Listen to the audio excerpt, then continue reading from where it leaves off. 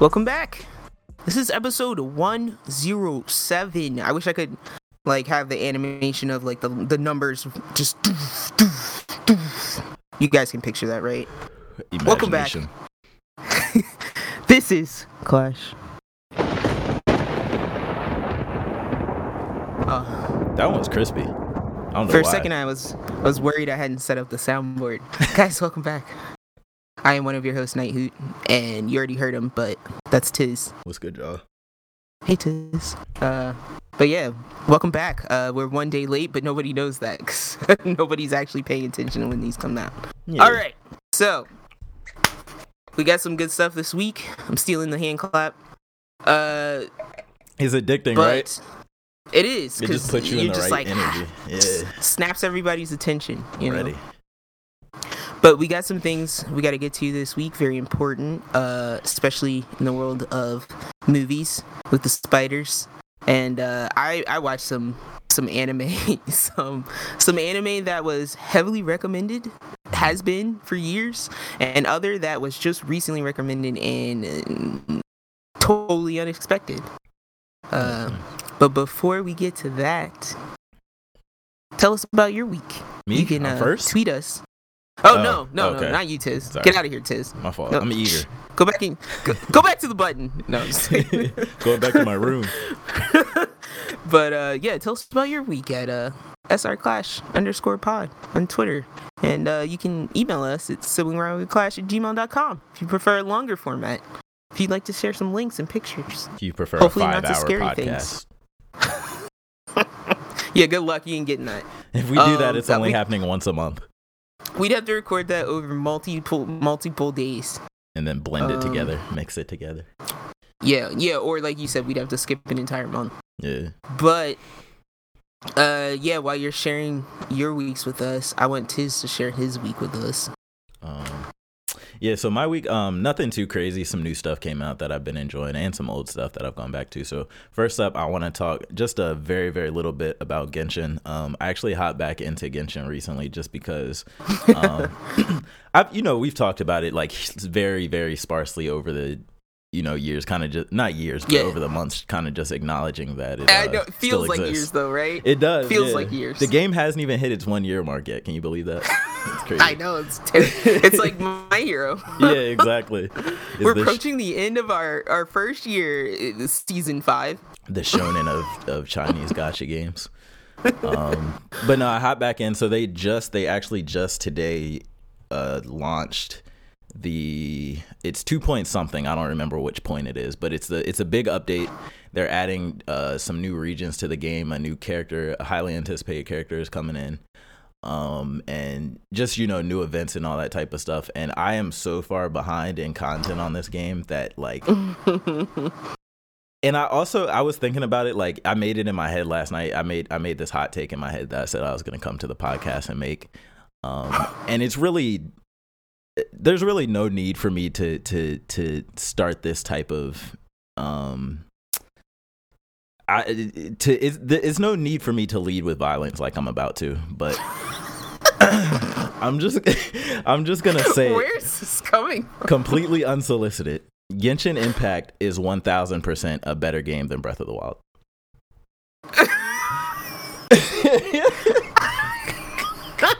I don't have a gunshot sound. I know. But if I did, it'd be like I'd be playing a shots fired sound right now. It came out of nowhere, I know, but it's hard for me not to compare the two games when they have super similar art styles and Genshin straight up stole the climbing and the gliding from Zelda. I don't even know how you compare them.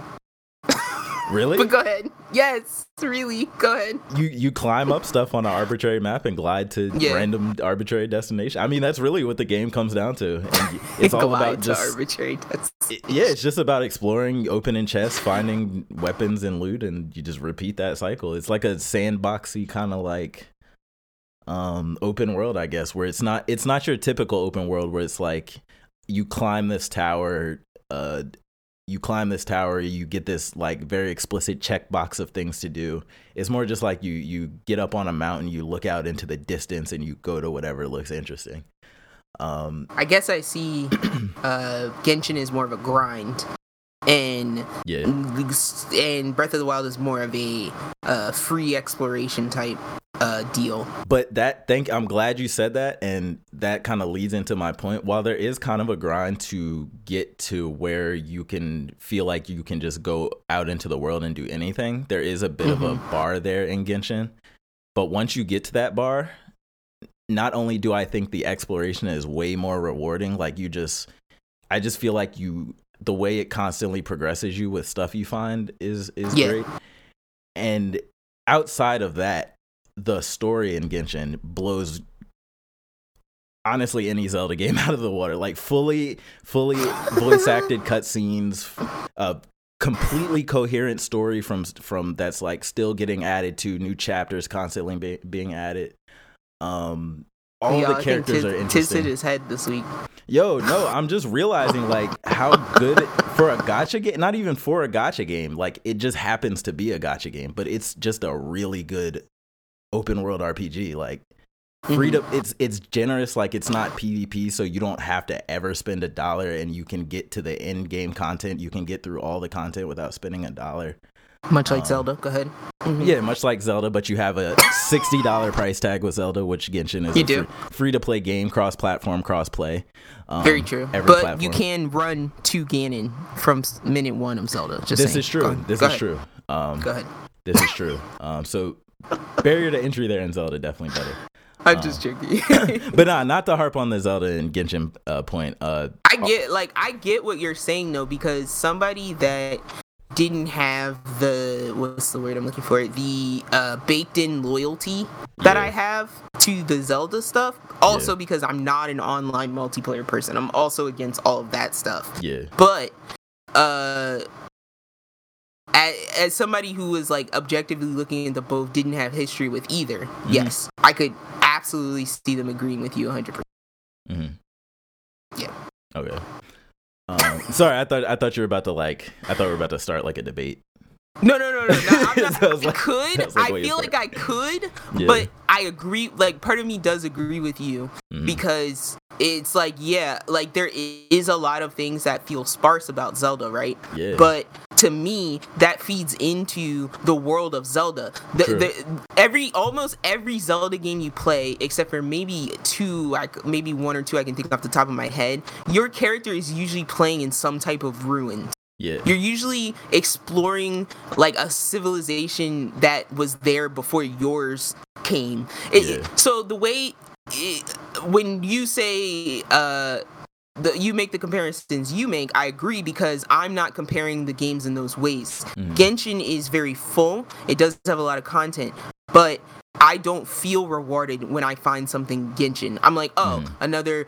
I know exactly what this puzzle mechanism is. I'm just going to do this, bloop, bloop, get my points, and then I'm going to go back to town and cash stuff in. Whereas in Zelda, when I would come across something, I'd be like, whoa, what is this? Like, I'm going to mess with this, see what this thing does. That's true. Go over here. If I stand up on this ledge, does something different happen? There's not a lot of that in Genshin. That's true. So those are the, if you wanted me to go in like that, I could. But I just felt like it wasn't pointless because that's not what I go to Genshin for anyway. I don't go to Genshin to discover. I want the ping. I want want the jewels, and I want to get my pretty PNG characters. That's it. I agree. So they do definitely serve different purposes, I think. Yeah. But I like to be inflammatory. Oh, absolutely. and I felt like I was being baited. Yeah. Absolutely. Absolutely. But I was trying to take the objective hosting approach to it. I feel it for sure. But no, just say that to say I'm enjoying Genshin. I feel like I do really feel like I have an endless just a path forward of content that I don't see the end to anytime soon, which is that's always a great feeling to me in the game. So I'll probably be playing that on and off for pretty casually for the foreseeable future. And then staying on the topic of like loot based games, Destiny 2 dropped their season of The Lost, and in the news later they also released a bunch of content or a bunch of news about their next expansion, the Witch Queen. Waiting for Tiz to like. I'm waiting for the text where he's like, "Get back in." Yeah. I'm always waiting for that text. No, so right now I'm about to do my Destiny sales pitch right now. So, the thing that I find really like fascinating is like Destiny to me is like it's almost like a case study, right? It's like I want you to write the paper, all right? yeah. You can do it in any medium you like. If you prefer to do it as a video, I'm fine with that, a video editorial. But I want you to do the work. Look, my put in the work. My second one, because I have an older video of like one of the old Destiny 2 updates. Updated. Where I was just praising it. Yeah. Yes, no, let's continue the series. But it's really one of those things where it's like, it's lightning in a bottle, right? Because Destiny was a series of events that people since have been trying to replicate those events and the success of to almost pure failure, like almost failure 99% of the time. And somehow Bungie has been able to take this game that has released in a just unfinished trash state and been ridiculed and torn apart critically on day one, 6 out of 10s, 5 out of 10s. It's done that twice in a row, and it's reversed that to now become maybe the second or third most popular like continuous online game like out right now, which is that's insane to me. So I gotta give them the applause for that. And then just what I really like what they're doing with like the seasonal approach that they've kind of switched to in later years. So it's kind of like they release these every season, so around every 3 months, they release these kind of small iterations that improve the game based directly on feedback from the last season. And then every couple of years, there's a huge content expansion that like drastically shakes things up. So right now we're on one of those seasons. It's called Season of the Lost. And essentially the format of what they do is they release a bunch of, or not a bunch, but a handful of new weapons for people to chase. They release a new seasonal activity while keeping the old seasonal activity, I think, like 2 seasons back before they start to phase them out.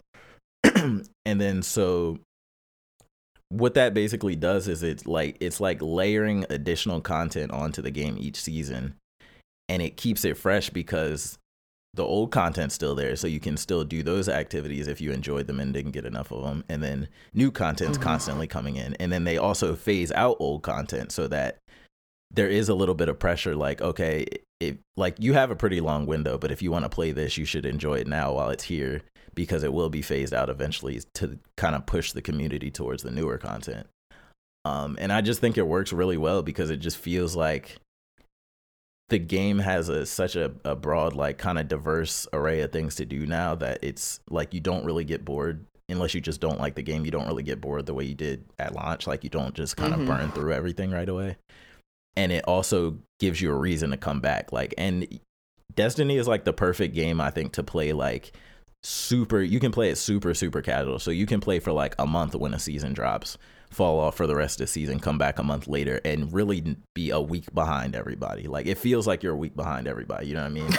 But they do it in a way that it doesn't feel punishing to the people who put in those hours, because those people, how do I put it? There's like a lot of sideways progression in Destiny. So you can collect a lot of things sideways if you put in hundreds and hundreds of hours, and you can feel like it's worth your time. But at the same time, you can put in a little bit of hours, get quality stuff, and be like, okay, I'm going to stop there and go play other games and not feel like I'm like super FOMO. You know what I mean? So shout out to Destiny for that. I have nothing but faith that the game's just going to keep getting better. And it seems like they have far into the future plans to keep updating D2, which is dope because I love the game. So super enjoying that. And then the last thing that I want to talk about real quick is I started Dr. Stone Wars. Like I said, I'm on like I'm on this kick right now to finish all my unfinished season 2s that have now been dubbed since I stopped watching them. So I finished Slime, and now I'm on Dr. Stone Wars, and I have super mixed feelings about this season. Welcome to the suffering.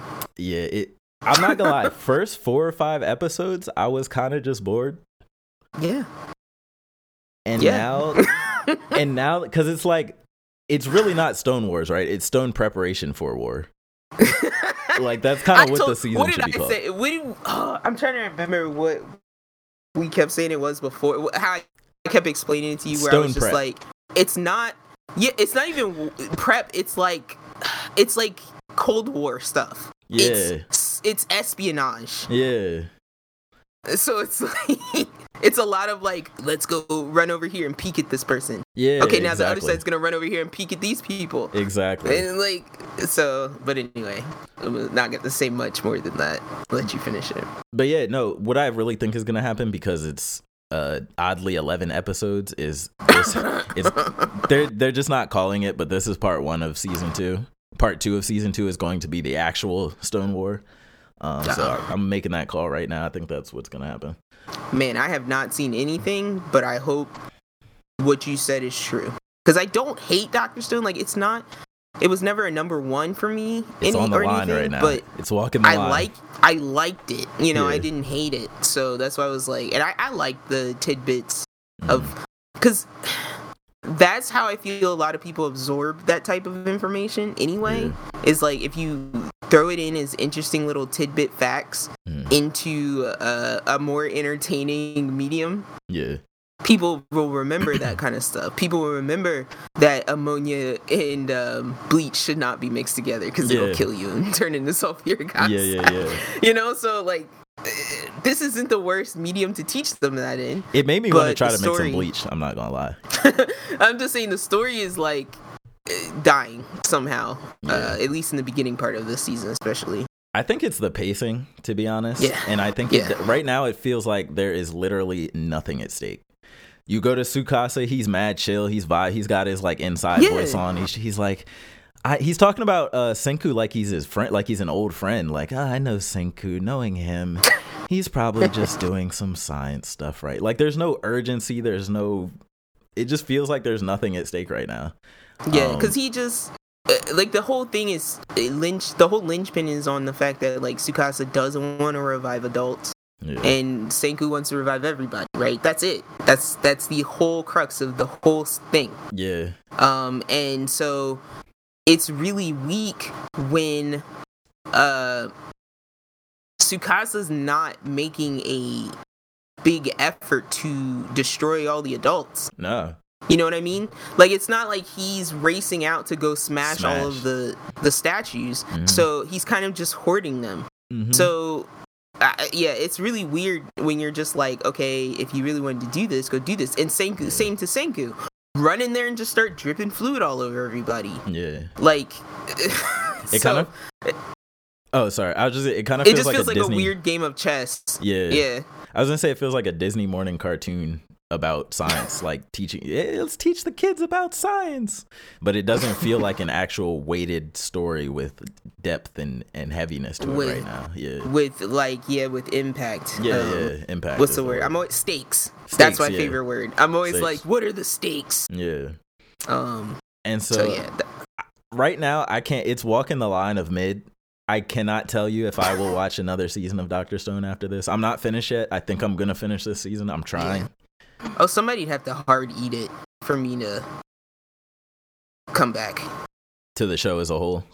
Yeah. Like, somebody has to die, or I'm just going to lose interest. I feel that for sure. Sorry. Nah, I feel like, for real though, like, because it's a show where the premise has so much potential, but it's just on screen. It's like... doesn't feel like it's going in the direction it should be. It feels too safe. Yeah. It's too safe. Yeah. So that's the problem, is that like there's no stakes right now, even though it's got war in the title. War, and you're in a post-apocalyptic world where the world just ended. You know what I mean? Like yeah, and someone is called like the #1 school primate or something. I forget what they call him. I forgot about that. Like, that should be a somewhat vicious word. I do think Tsukasa's little camp is kind of interesting. Like, because only on Senku's side, only Senku is interesting, right? Like, everybody else is just like, duh. Like, like who are y'all? Like, I like the blonde-haired girl. I think she's. You don't even know her name. Nope, I forget it all the time. But I know you're watched this talking half about a that. season ago. Yeah, that's true. Or a whole season ago. But yeah, like her, and then Chrome is doing stuff. Chrome I is like interesting. I like Chrome. Chrome is probably my favorite character, if not. No, I take that back, because Tenga, is that his? I call him Tenga. His name is not Tenga. Which one? With Tenga is the the name of the adult toy in Japan. No, Tenga is his friend, the one that got frozen with him. Oh yeah, the one that's The been one who separated was like, this whole yeah, time. yeah. I forget his name. I'm sorry, that's not his name. He's Guys, annoying. I'm not, All he does is yell. pretend I'm not saying Tenga over and over again. No, I love him. He's the Tengu. best. It's Tengu, isn't it? Tengu. Yeah, Tengu. Okay. Oh, it's Tengu. But yeah, he's the best.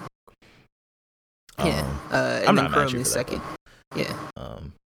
But yeah, even the characters though. Like, do you feel like, because there are some anime that are driven by its characters? Mm-hmm. Do you feel like the characters in this show are strong enough to carry the show? No, absolutely not. No, and that's why I'm like, it's very much an ensemble piece. Yeah. But it's too clean. It's too neat. It's too tidy. It's too safe. That's it. That's all that's happening right now. I agree. So yeah, that's all I'll say there. But yeah, that was pretty much my week. Nice.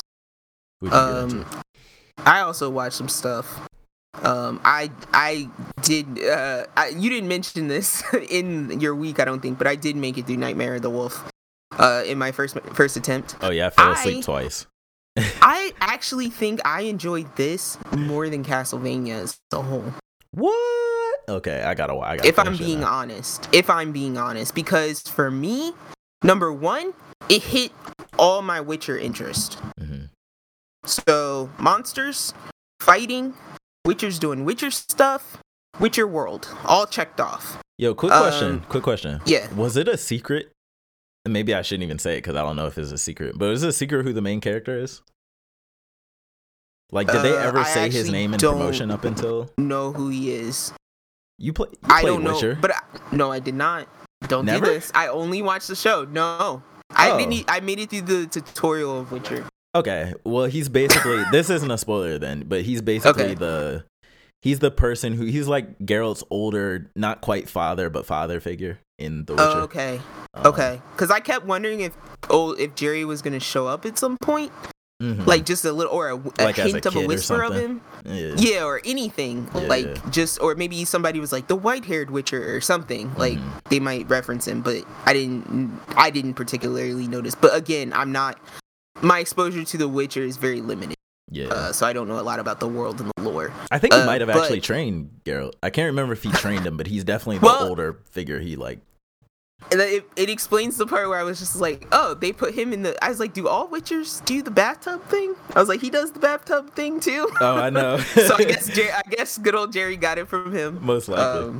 It makes sense. Because he was full on like having a conversation with someone in the bathtub. Yeah. And I'm just like, is he a bathtub guy too? Nice little callback. But yeah, animation was glorious. Of course. And you know what? I think what it is a little bit for me too is like, I'm just tired of, was it Sypha?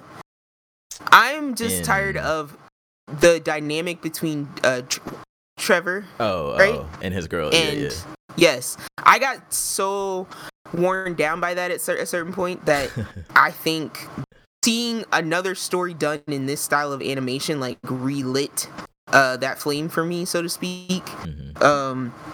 So I really enjoy, like, I forgot it was a movie, number one, while I was watching it, and then two, yeah, like, I just enjoyed the story overall. Like, it's kind of like Star Wars, where I'm like, I just find myself wanting more stories in this world. That's it. I feel that. But yeah, I recommend, even if you're not into Witcher, check it out, because you might find something you like, because I didn't feel like I was being hit over the head with Witcher stuff either.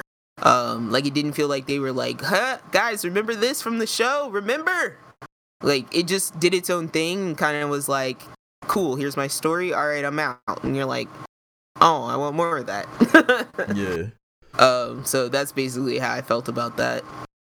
And then the other two things that I watched two anime. The one anime that I'm going to talk about probably at length later It's Madoka Magica, because holy crap. I get it now, guys. I get all you guys are yelling about this show. I get it. You sound just like them now.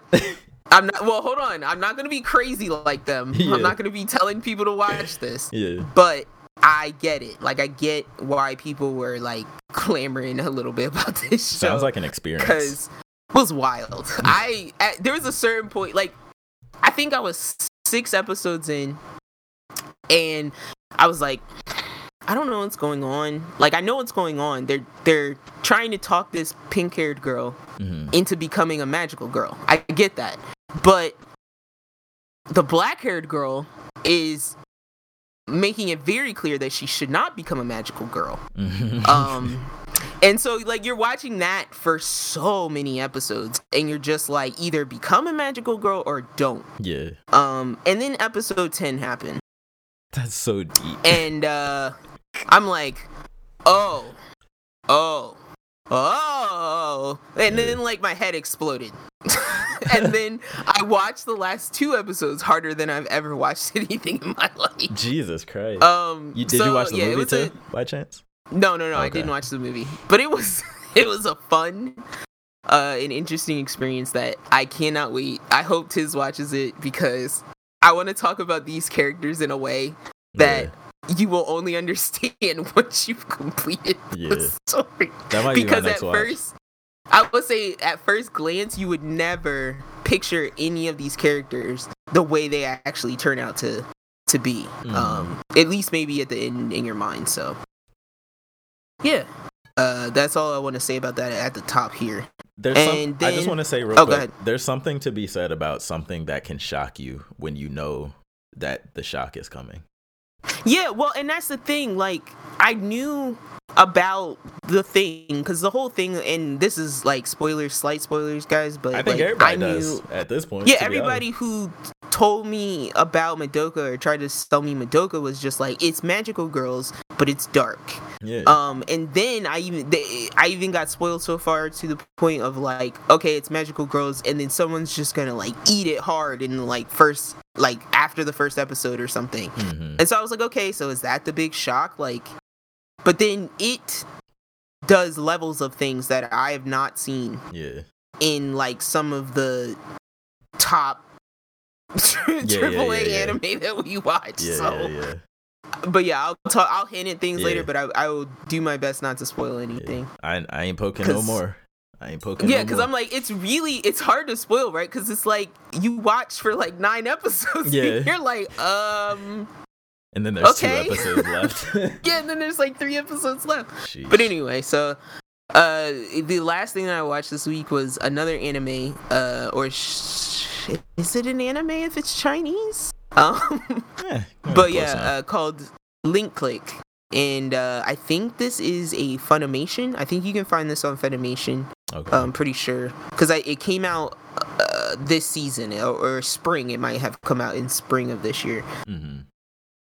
So just give you a very brief synopsis, and I'll talk about it more later when we get to Anime Corner. But very brief, Link Click is about 2 male, I guess you could call them detectives.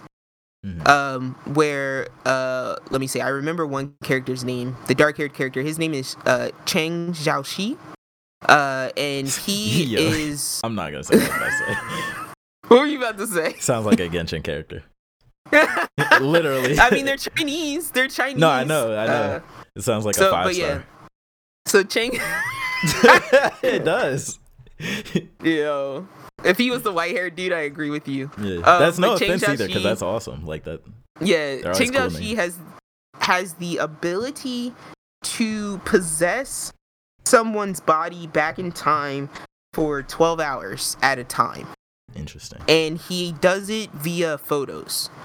So if he has a photo of someone, he can go back into their body in that photo, but he only has 12 hours, and then gets, I guess, like kicked out. And then I don't remember the other character, but he has white hair, and I don't remember his name because they rarely ever referred to him. But he has the ability to see. He can see into someone's life for the past 12 hours. Like he doesn't go in their body. He can just see it, like, by looking through, like, their phone or something. It's something that some mechanism that he uses. So he's like the eyes, and the other guy is like the hands. He does all the hard work, so to speak. So these guys work together to take on, like, random cases that people come to them and pay them money to. So just the example, like, one guy, or this one woman, owned a noodle shop with her best friend that they started after college. And over time, the one friend just got way too obsessed with becoming successful with the noodle shop, whereas the other friend was just like, we're friends, like, we're doing this because we're friends and we like doing this together. And so the one that's like, I like doing this with you, decides to leave the shop, and she never told the red-haired friend about the secret ingredient. So the red-haired friend is panicking, and she goes to these detectives because she's like, I need you to, like, go back and figure out what the secret ingredient is in this, so I can continue this noodle company without her.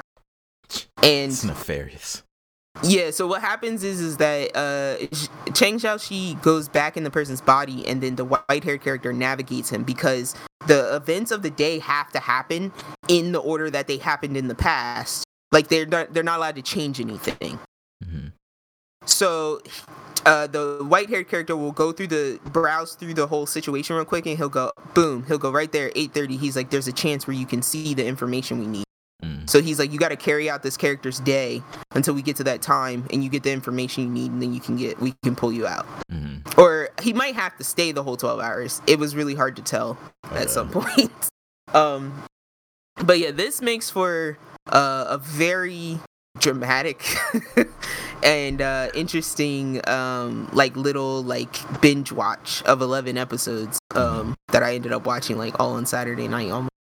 And it's one of those shows that's like, it has its little, like, it's kind of like episodic, where it's like, here's this case for this episode, but then it also has the overarching plot of drama or not drama, I should say, but issues that are happening with the main characters, right. And, like, what's happening between them in the real world because of the use of their powers. And it does that thing where it's like, it'll have, like, this nice, like, here's the story, here's the conflict, here's the climax, here's where we wrapped it up, and then, like, the last 30 seconds, it's like this sweet soundtrack comes on, and you just hear boom, doo doo doo doo doo, and then, like, something crazy will happen, and you're like, I need to watch the next episode. Yeah. So it was one of those where you're just like, binge. It threads you along just enough. Like, yeah, and I'll tell you a little bit more about the first episode, because I think once I tell you about it, I think you'll want to watch it also. But I'll talk about that in Anime Corner. So that's about it for me. Dope. Trying to get into some news. Yeah.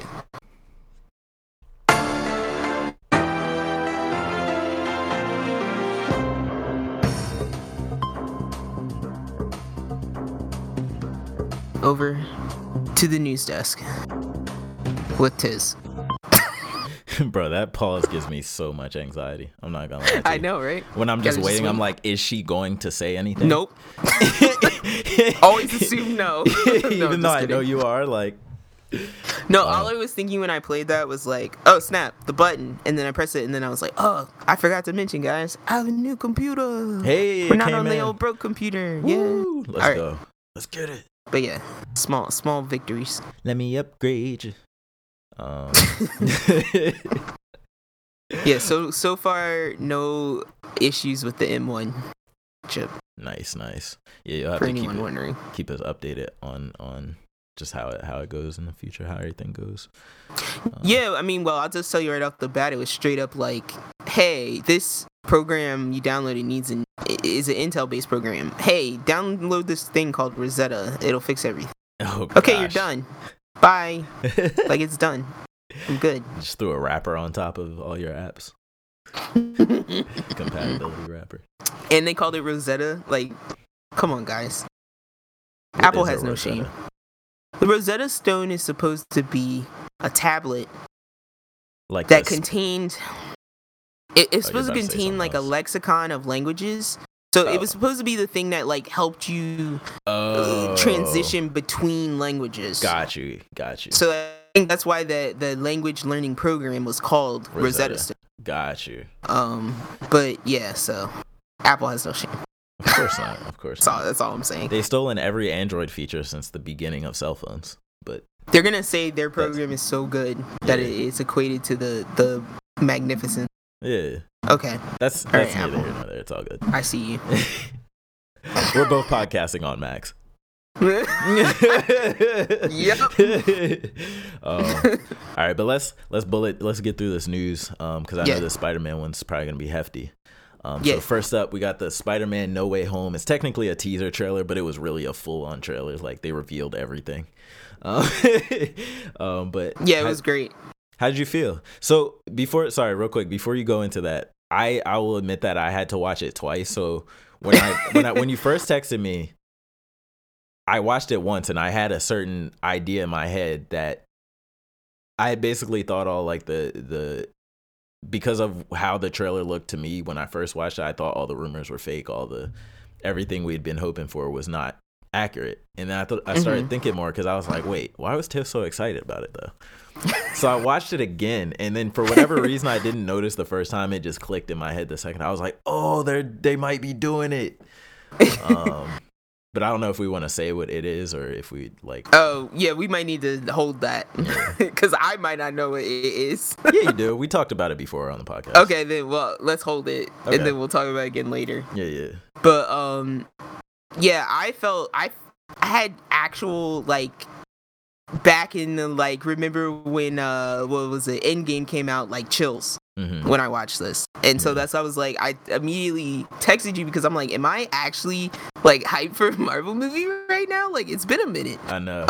But oh my god. Okay, so I just wanted to remark the only thing I really wanted to point out was that there was a certain part in the trailer where it's when Pete is with Doctor Strange and he's telling him like, you know, can you undo this for me, right?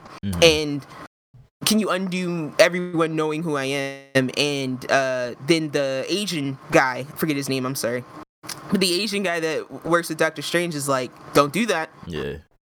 I gotta leave. Don't but mess don't with do time, that. fam.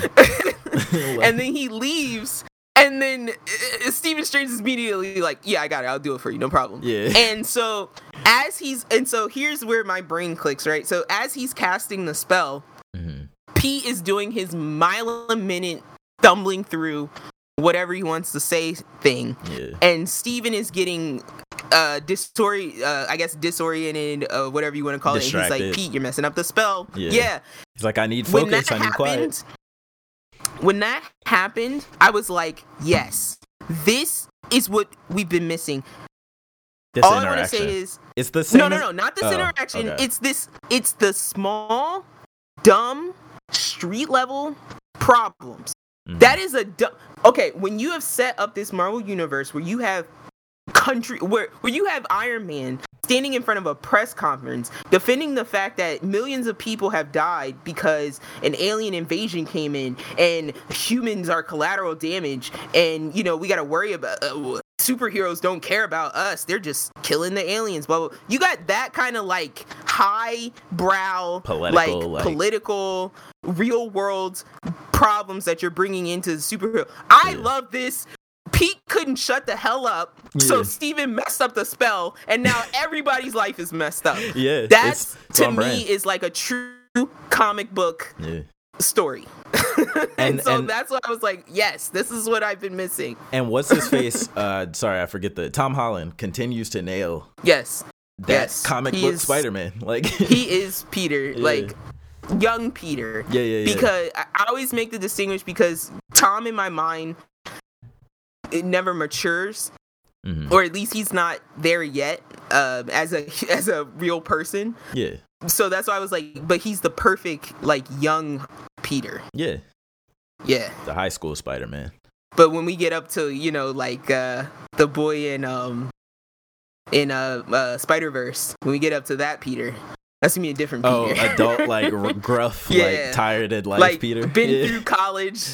I'm working now, Peter. Well, no, that was just Tobey Maguire, Peter. Even though he was supposed to be young in that movie, I guess that was Spider-Man. Didn't he start in high school in that movie though? Yeah, I think he was supposed to be a high schooler in that movie, but he came off on screen like old, kind of tired. Yeah, Tobey Maguire, he's old. Yeah, like kind of sick, fed up with life, like. Yeah, but that's what a nerd was back then. You know, That's true. Nerds back then weren't full of life. Yeah. Because now it's cool to be a nerd. Yeah, exactly. So now nerds are full of life. Yeah, exactly. So not hiding. Exactly. Oh man. But yeah, what else got you hype about the trailer? I honestly forgot that he had been revealed. Totally forgot about that. It happened in slight spoilers, but it's in the trailer, so whatever. It happened right at the end. Yeah, it's in the trailer. Yeah, it happens right at the end, like almost post credits of the last movie. Yeah. I just totally forgot because it's like a stinger almost when they do it. Yeah, and so that being a plot point at the beginning of this, interesting. I found that very. I did too. And I'm curious to see like where they go. Like I'm curious to see. This is gonna go. This is it to could me. Go this anywhere. is gonna be This is gonna be one of those movies that looks like it's gonna be huge, but it's gonna feel really small. I guarantee you, we're probably only gonna see like 3, 4, 5 people on screen at a time. Mm-hmm. Because you can already tell from the trailer, like a lot of it's gonna be CG because of the whole reality bending nature of what's going on. Yeah. And Steven's like literally like we're ripping the fabric of reality, so things are just constantly changing. It's mad Doctor Strange visuals going on in the trailer. And then I'm wondering, are there gonna be huge chunks of just the old Spider-Mans? Because of what Doc Ock just being straight up Doc Ock, like I'm Doc Ock, here I am. Yo, I was gonna ask you, somebody said they de-aged, it's the same actor and they just de-aged him. Yeah, it's him. That's why I'm like, it's him. It's That's Alfred crazy Molina, because he him. looks young. Like he doesn't look like an old man. But he in looks real life, like he's an him old man. in Spider-Man 2? 2, yeah, Spider. He looks even younger, honestly. Like how did y'all do this? It looks like they pulled the Doc Ock assets from Spider-Man 2 and put them in this movie. So question, obviously they showed the Green Goblin grenade. And obviously Doc Ock. I didn't see that. Are you serious? No, I didn't. I only saw Doc Ock. They do a zoom in on the Green Goblin grenade, and they do the laugh. They do the like they do the laugh. I didn't in the even background. notice, bro. I was too hyped. yeah, you gotta watch that again. There's some stuff in there. But obviously Doc Ock being the same actor, do you think Green Goblin is gonna be what's his face? William Dafoe? James Franco? No, James Franco is the young one. Yeah, he was the son. But I don't know. It could be William Dafoe. William Dafoe ain't doing nothing. That's what I'm saying. People are saying it can't be James Franco because he got Me Too'd, so he's kind of. He got canceled. Yeah, he got canceled. So he probably not. Disney probably won't put him in a movie. I missed that. I didn't see him get Me Too'd. He got some allegations. But I was wondering if because William Dafoe's got to be extremely old at this point, right? Well, he's in the Aquaman movies, right? So he has to cross DC. That's true too. With brand boundaries. Sheesh. Yeah, so I'm wondering about that. I really am wondering about that. Yeah, that's interesting. No, was it? Yeah, it was James and not David Franco, right? Dave Franco, right? It was James. Yeah, it was James. Yeah. Okay. It was James. I think Dave is fine. I don't think he got allegations. Well, I'm saying Dave wasn't Green Goblin at any point, right? No. Okay, because they look so much alike sometimes. They're like borderline twins. For real. Almost, yeah. But yeah, I can't wait for this. Me neither. I'm hype indeed. Meanwhile, Black Widow just sits on my computer. I'm not never to watching be watched. Yeah, there's no reason. Like, why? I'm gonna watch it because I am a big fan of David Hopper. I'm a huge fan of David Hopper. Is he the director? He's the guy from Stranger Things. He's the cop. Okay. Yeah. To me, And like when I look he was at the new Hellboy. Oh, okay, got you. Yeah. To me, it's just like when I look at the new Black Widow, like the trailer and the promo stuff. It feels like it would just be like a Mission Impossible movie or something. Like it would just be like just like a regular spy movie. Like, and I'm like, yeah, but with like some goofier side superheroes that we've never met before. Okay. Because she's on a team, like her family or whatever that is in the movie. There's like 2 other people in different looking suits. Okay. So I'm assuming she's hanging out with some other hero. She has another team before she becomes an Avenger. Okay, I actually didn't realize that. So yeah, I don't know what his character does, but he looks like some kind of like cannonball dude or something.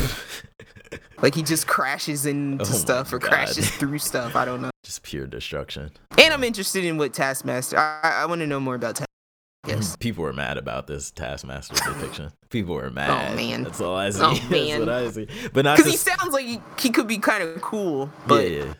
Maybe not to sway you, not to pre-bias you or anything. Yeah, I'm gonna go in with like my garbage glasses. Yeah, probably. You got to. But cool. Yeah, so hype for the Spider-Man. Can't wait for that. Nah, all good. Next up, I don't know if you've seen anything about this, but Fortnite is doing... No, explain this to me quickly. I did see Twitter things and I was confused. Go ahead. Fortnite is creating a game mode, or not creating, but a user. They have kind of this thing in the game like custom games where you just make any custom game, any map, any rules, whatever. So people are doing like machinima, all this type of stuff. So a user made a kind of like a full-on walkthrough of like the I Have a Dream speech and kind of like that era tour of things and like educational, here's what the world was like, here's what the thing I saw was a tweet that said it was a picture of like a line for the bathroom. The bathroom, yeah. I think I saw this. Did you see this? I think I saw this, yeah. And they had the one really fancy, like Sims fancy sink with like wood panels, and it said white over it. And then in the corner, they had like it was like the jail sink on the right side, and it said colors. And then the tweet was like, it was like the kids today will finally know how people were treated differently. But wait, in the picture too, in like the bottom left corner, you can see like someone's like fish head skin, like someone's fish head Fortnite avatar. Yeah. And then in front of that, I think there's like a Rick with like a rainbow lab coat on. So weird. So I'm gonna frame it for you. How do you feel about Fortnite specifically? How do you feel about Fortnite trying to take a stab at, you could call like sensitive historical topics for educational purposes? I feel cringy about it, but I'm gonna tell you this.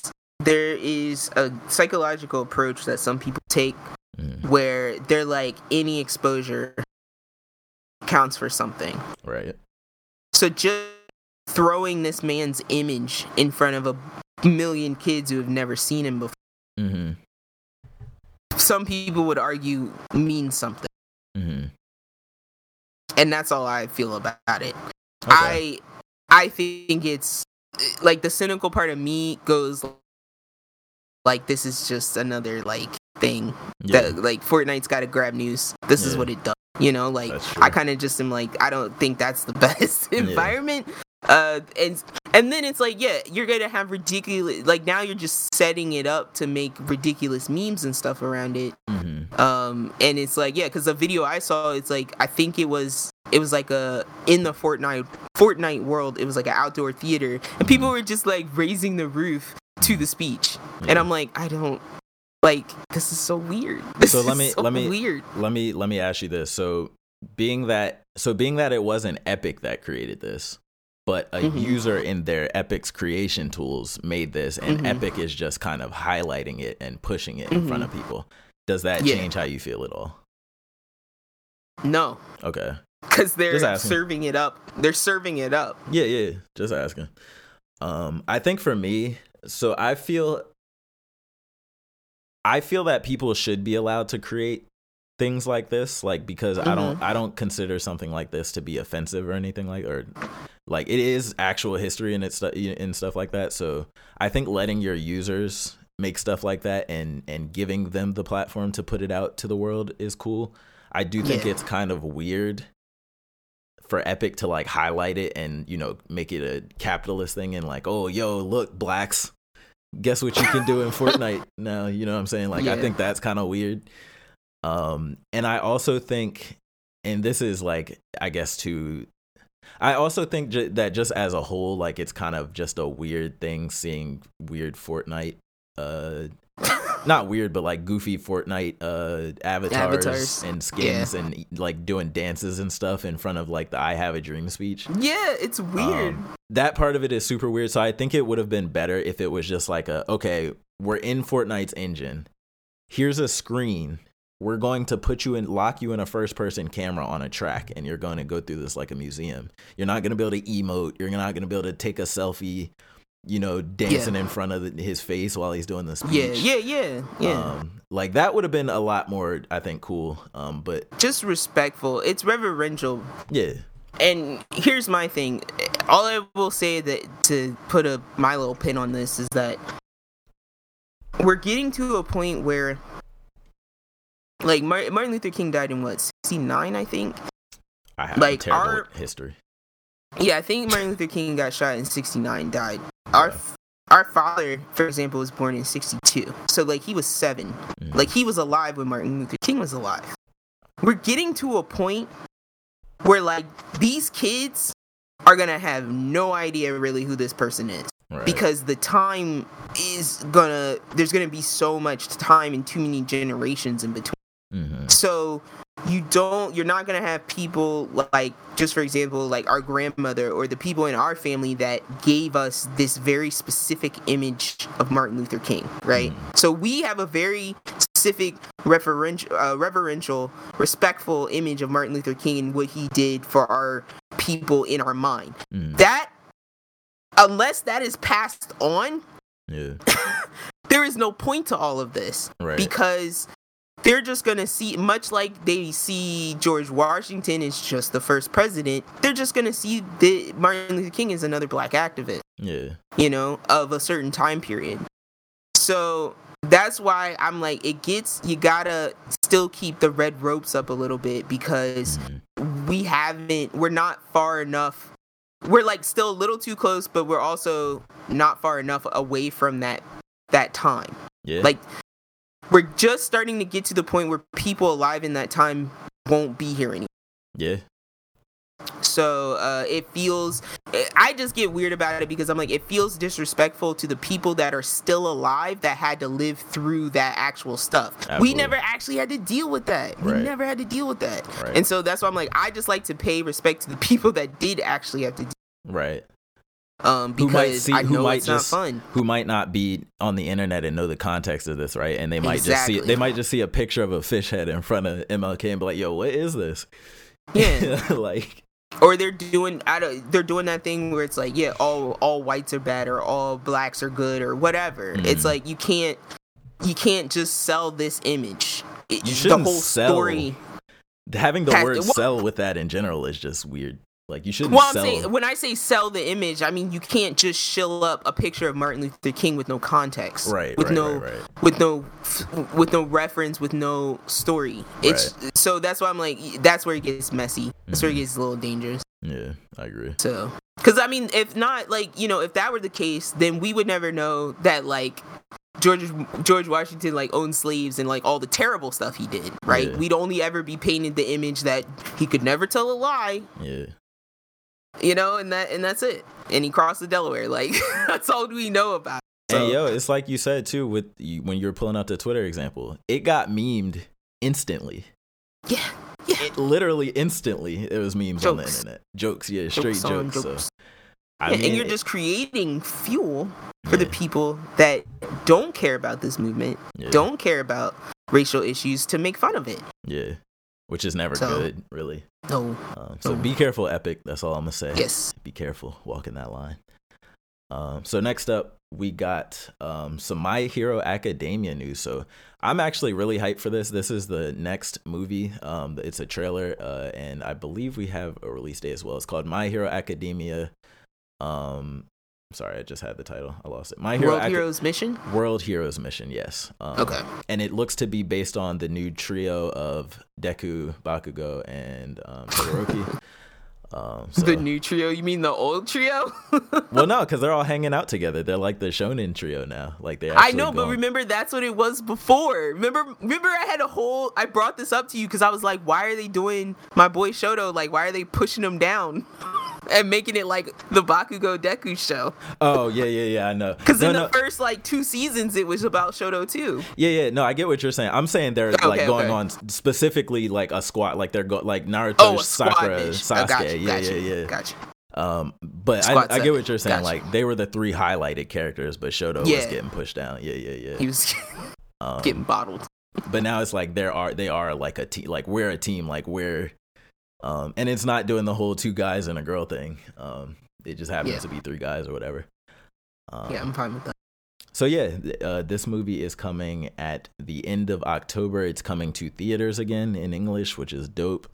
More and more anime movies coming to theaters. That's more and more money into not only anime but dubs specifically. Yeah, get them subs out of here. For you lazy people. For you people, you illiterate lazy people. Yeah. Just kidding. But did you see the trailer at all? Not the sub trailer? No, I actually didn't know this existed. Yeah. Till just now. They're cranking out these My Hero movies. Probably check this out. Yeah, I know. Look, man. When I realized, what was it? Was it like a month ago, 2 months ago? There was a Tokyo Revengers movie. Oh my god! I was like, Jesus already? Christ. It's so fast. Yeah, this is early. So yeah, not shocked at this at all. I feel Make your money. I just want to read the quick overview real quick. So, World Heroes Mission sees Deku and his friend Roddy, don't know who that is, get falsely accused of a crime, part of a nefarious plan to eliminate all the world's quirks. It's similar to what's happening now in My Hero. Actually, that's the opposite of what's happening now in My Hero. Sorry. It's up to Deku and his friend to put a stop to humorize his plan. I wonder what his power is before it's too late. I wonder too. Humorize. I don't know if I'm saying that right. But yeah, I'm super hyped for that. Trailer looks dope. The uniforms, the new hero outfits, clean. Deku's is like all black with like green highlights. Shoto's new is cosplays. Like all black with like blue, and Bakugo is like all black with red. It's clean. Sick. So yeah, can't wait for that. And then what we got next? So next up we got Halo Infinite release date. That is coming December 8th. I think there's a strong possibility the campaign is going to be delayed into next year so that they can just focus on pushing the free multiplayer stuff. But we will see. And then next up, Amazon New World open beta. I just put this on here because I'm hyped about this game the more I see it. Kay is hyped about this too. Is he really? September 9th to September 12th open beta dates. Has he showed you, or have you seen any of the videos, like the stuff of like clips of people online just using the proximity chat, just like walking up and talking?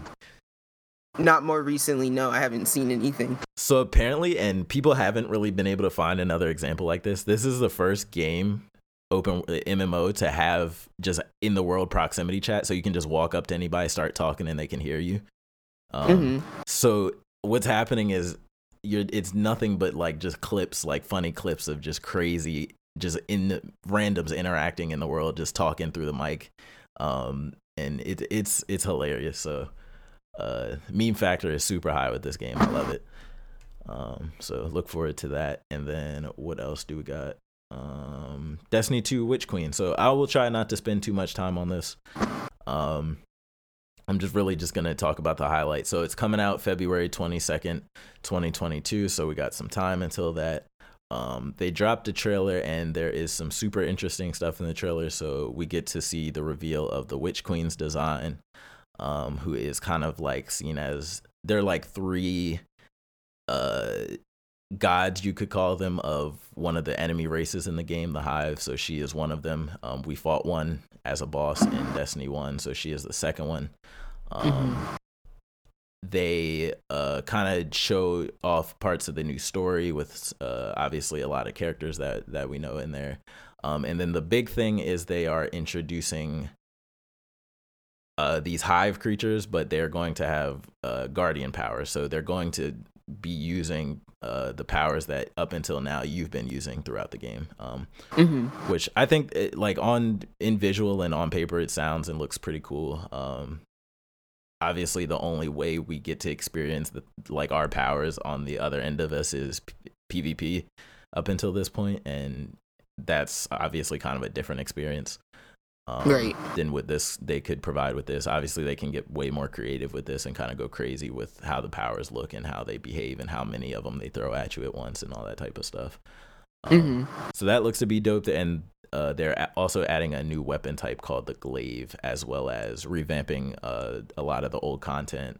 Old subclasses are getting revamped, and just a lot of stuff planned for the future. So I'm super hype about that. Oh, and a crafting system. That's the other big thing that they're introducing. So yeah, game continues to grow. Game continues to get bigger. Story has been a lot more fleshed out recently. A lot more. The voice acting in Destiny, like, even if they don't always have a lot of cutscenes and stuff like that, they somehow choose like immaculate voice actors all the time for every role. Like, every voice actor nails their role like so perfectly that I don't know, it just kind of it's kind of baffling. So yeah, super hyped for the Witch Queen expansion coming next year. Yay. So yeah, that's more content is always good. Always, for sure. Unless it's like stupid sticker or what game you got in mind? skin content, updates. Straight not cosmetics. One in particular, but yeah, like that's the only time I hate when it's like here's a huge update. Oh, it's all stuff you don't care about. On a related note to that, sorry, I'm closing my blinds. That's why it sounds far. But on a related note to that, the PSO2 New Genesis, the game I've talked about a couple times, they keep doing these content like roadmap kind of let's preview what the upcoming content is, and everybody's mad because like 80% of the announcements are scratch tickets, like microtransaction real money scratch tickets, RNG, and then 20% of it is actual game content. And like they haven't added like a new map. They added one new in-game event since the launch of the game, but they've added probably 5,000 cosmetics. And so everybody's on the internet is mad, and the game's kind of dying because of it. So rightfully so. Yeah, so relax on the cosmetics and microtransactions if your game doesn't have content, guys. Please. But yeah, that's it for the news. Noise. All right, as we make our way into Anime Corner, I just want to briefly say I rewatched, because a lot of times when I have to do a lot of work at home, I will put things on the TV because I need sound in the background to function. Absolutely. And so I just put on part 5 of JoJo again. Man, that's a good anime. That is a good anime. I was like, so you want to talk about lightning in a bottle? Sometimes I feel like JoJo's lightning in a bottle. Oh, when is there ever going to be another JoJo? I was like, how do they line up all the characters and the music references? Yeah. And the... we'll never see JoJo again.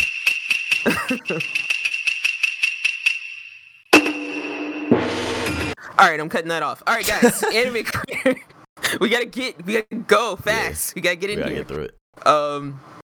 But yeah, so I wanted to not to take over. Yeah, we good. You run it. But yeah, I wanna. Oh, go ahead.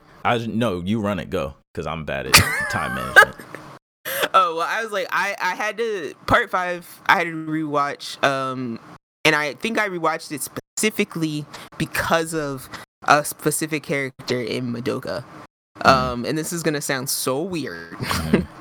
But I sent Tiz a picture of some of the Madoka characters because I wanted him to know who I was talking about, so that when he watches it, he can like at least key in. Okay, you see a Kyubey up there? Yeah.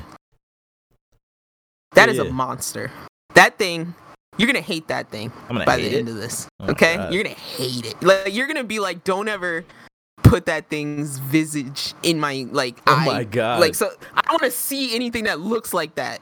All right. The red eyes kind of give it away. Kind of hint at it. I'm like looking into the red eyes. I see nothing but evil. But okay, the best way that I'm trying to think how I want to phrase this, and until we get to our spoiler, because we definitely need to talk about this if you watch it. Yeah. But all I really want to say is that there are archetypes that, like, character archetypes that are then layered on top of, like, very real world characters that you might know. Mm-hmm. Does that make sense? Like, somebody that, like, a type, because I think we could all look around to all the people we know and we could type people, right? Like, we could look at that guy and be like, oh, he's a salesman type guy. He's always trying to persuade you into something. Yeah, everybody fits into a box a little bit. Or, like, that person's a contrarian. They're always trying to get you, they're always just doing the opposite of everybody, you know? My goal in life, by the way, is for everyone that tries to make that guess about me to be wrong. And in that lies the fallacy of the contrary. But yeah, so this anime does this thing where all the characters are presented to you. The conflict is presented to you right up front. All right, you've got, like, I think everyone pretty much knows Madoka herself, the main character. Once she learns that magical girls exist, she very much wants to become one. But she gets to witness kind of their strife early on in the issues that they have to go through, and that kind of creates this hesitance, right, where she's wants to become one still, but at the same time she's got, like, there's people around her that are saying don't do it, and part of her inside is going, okay, there's a reason these people are saying don't do it, right? So she spends so many episodes just observing and watching, and, you know, there's a lot of, like, running to this character, running to that character, making sure they're okay. And she's very much like, I want to save people, but I'm not gonna make that contract yet.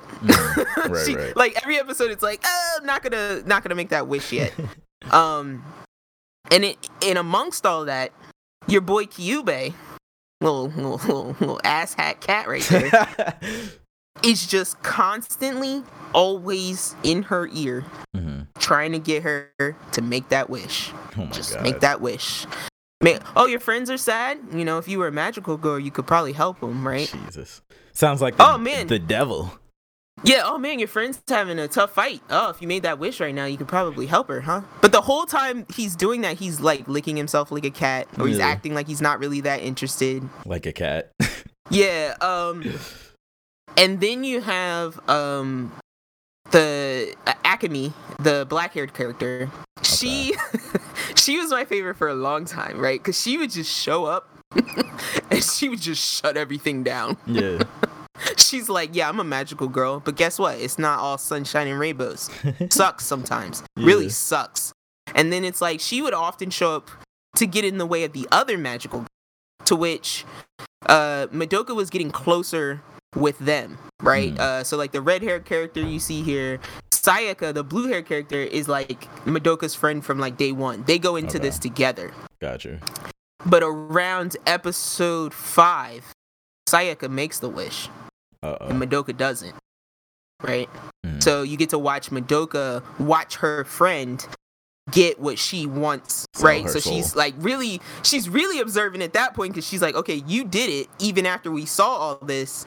Okay, I'm gonna watch you. Yeah. So there's layers. The yellow haired girl is very much like, she's I wouldn't say the face, but if they had to pick one magical girl that was like the face of magical girls, it's her. Okay. She's the one that makes it look like there's no strife. Right. There's no struggle. Everything's great. Be a magical girl. You know, keep your soul gem clear. Right. Kill the witches. Collect the grief seeds. Right. That's all day. But yeah, this show does a very good job of doing that, selling you these archetypes, making you feel very comfortable, and then unraveling your original thought process on why the archetypes are the way they are. And that's all I'm going to say about it. Interesting. Until you watch it. And then we got to really talk. Cause holy crap, man! I'm By going the end to. of this, I was just like, like I was like, Kay was like watching me lose my mind Yeah. at like the levels, cause it's one of those shows where like if I went and rewatched it now, my head would probably explode. Yeah. Because I know, 'Cause there are things it's that like happening. I know now. Yeah. That you okay. But anyway, so that's all I'm gonna say. That's all I'm gonna that say. sounds I like get- an and- experience. Can't wait. And that's why I was like, to every Madoka Magica fan out there that has had to endure the abuse of people not understanding why you are pushing this show, I am with you now. I understand your pain. I release you of that burden. You have a friend here. So if anytime anyone wants to yell about Madoka and how amazing it is, I'm here to listen. And I can't even believe I'm saying that. Yeah. So yeah, it was just like, yeah, I recommend it if you're like me, where I was a person where a bunch of people recommended it. I tried it once and I was like, this is lame. Quit after like the second episode, maybe third, and kept it trucking. Went to bed, Juju's, my Demon Slayers, kept it moving. But you have to get over that hump with it. Like it's one of those shows. And I texted Tiz. You guys are gonna laugh once you realize that the series is only 12 episodes long. But I texted Tiz and I'm like, you have to get to episode 10. That is the only way you can like fairly decide if you hate the show or not. Let me ask you this, and I don't think it's gonna spoil anything, but don't answer it if it does. Would that impact and would your feeling? I have a feeling that your feelings would be completely different if they didn't make you wait those 10 episodes. Can you say if that's true or not? Like if they did whatever from episode 2 or 3, would you still be as interested as you are, do you think? I would have to say no. I think you're right. No, Okay. I wouldn't, because I had to. It's one of those things where you have to really feel the characters, right? Mm-hmm. Like if a character is lame, you have to be like, oh, they're actually lame. really that lame. Yeah. And they're not here to entertain you, Yeah. because that character is that character. You know what I mean? Right. Like I like sometimes when characters are unapologetically themselves, because the writer made that character that way for a reason, right? Mm-hmm. So the character shouldn't just always be there to appease the reader either. Yeah. But yeah, so I would say no, only because like it had to get to the slog point Right. for you to kind of really take in everything that the show is trying to tell you. Mm-hmm. So yeah, it's kind of like like how Kamina. It's kind of how like Kamina had to die. I was gonna say it takes you to the now. brink. I get it takes that you to the now. brink, and then you come out the other end a changed person.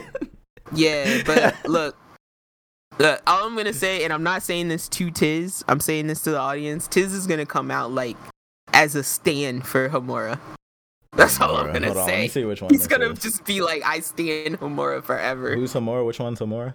She's the black-haired black one. hair one. Okay, got you.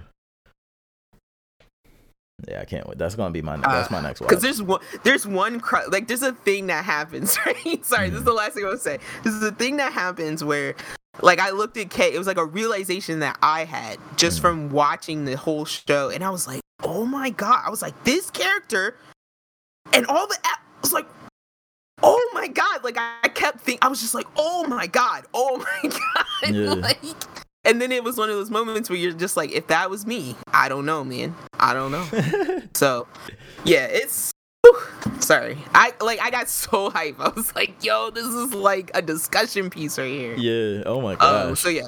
I'm gonna leave it at that. Because I get too hyped. Because now I'm remembering, like, moments that I had when I was watching it. And I'm like, no. Okay. Look, so, yeah, I'm not a skeptic. I'm not a skeptic because everybody who's mentioned it has had that same energy.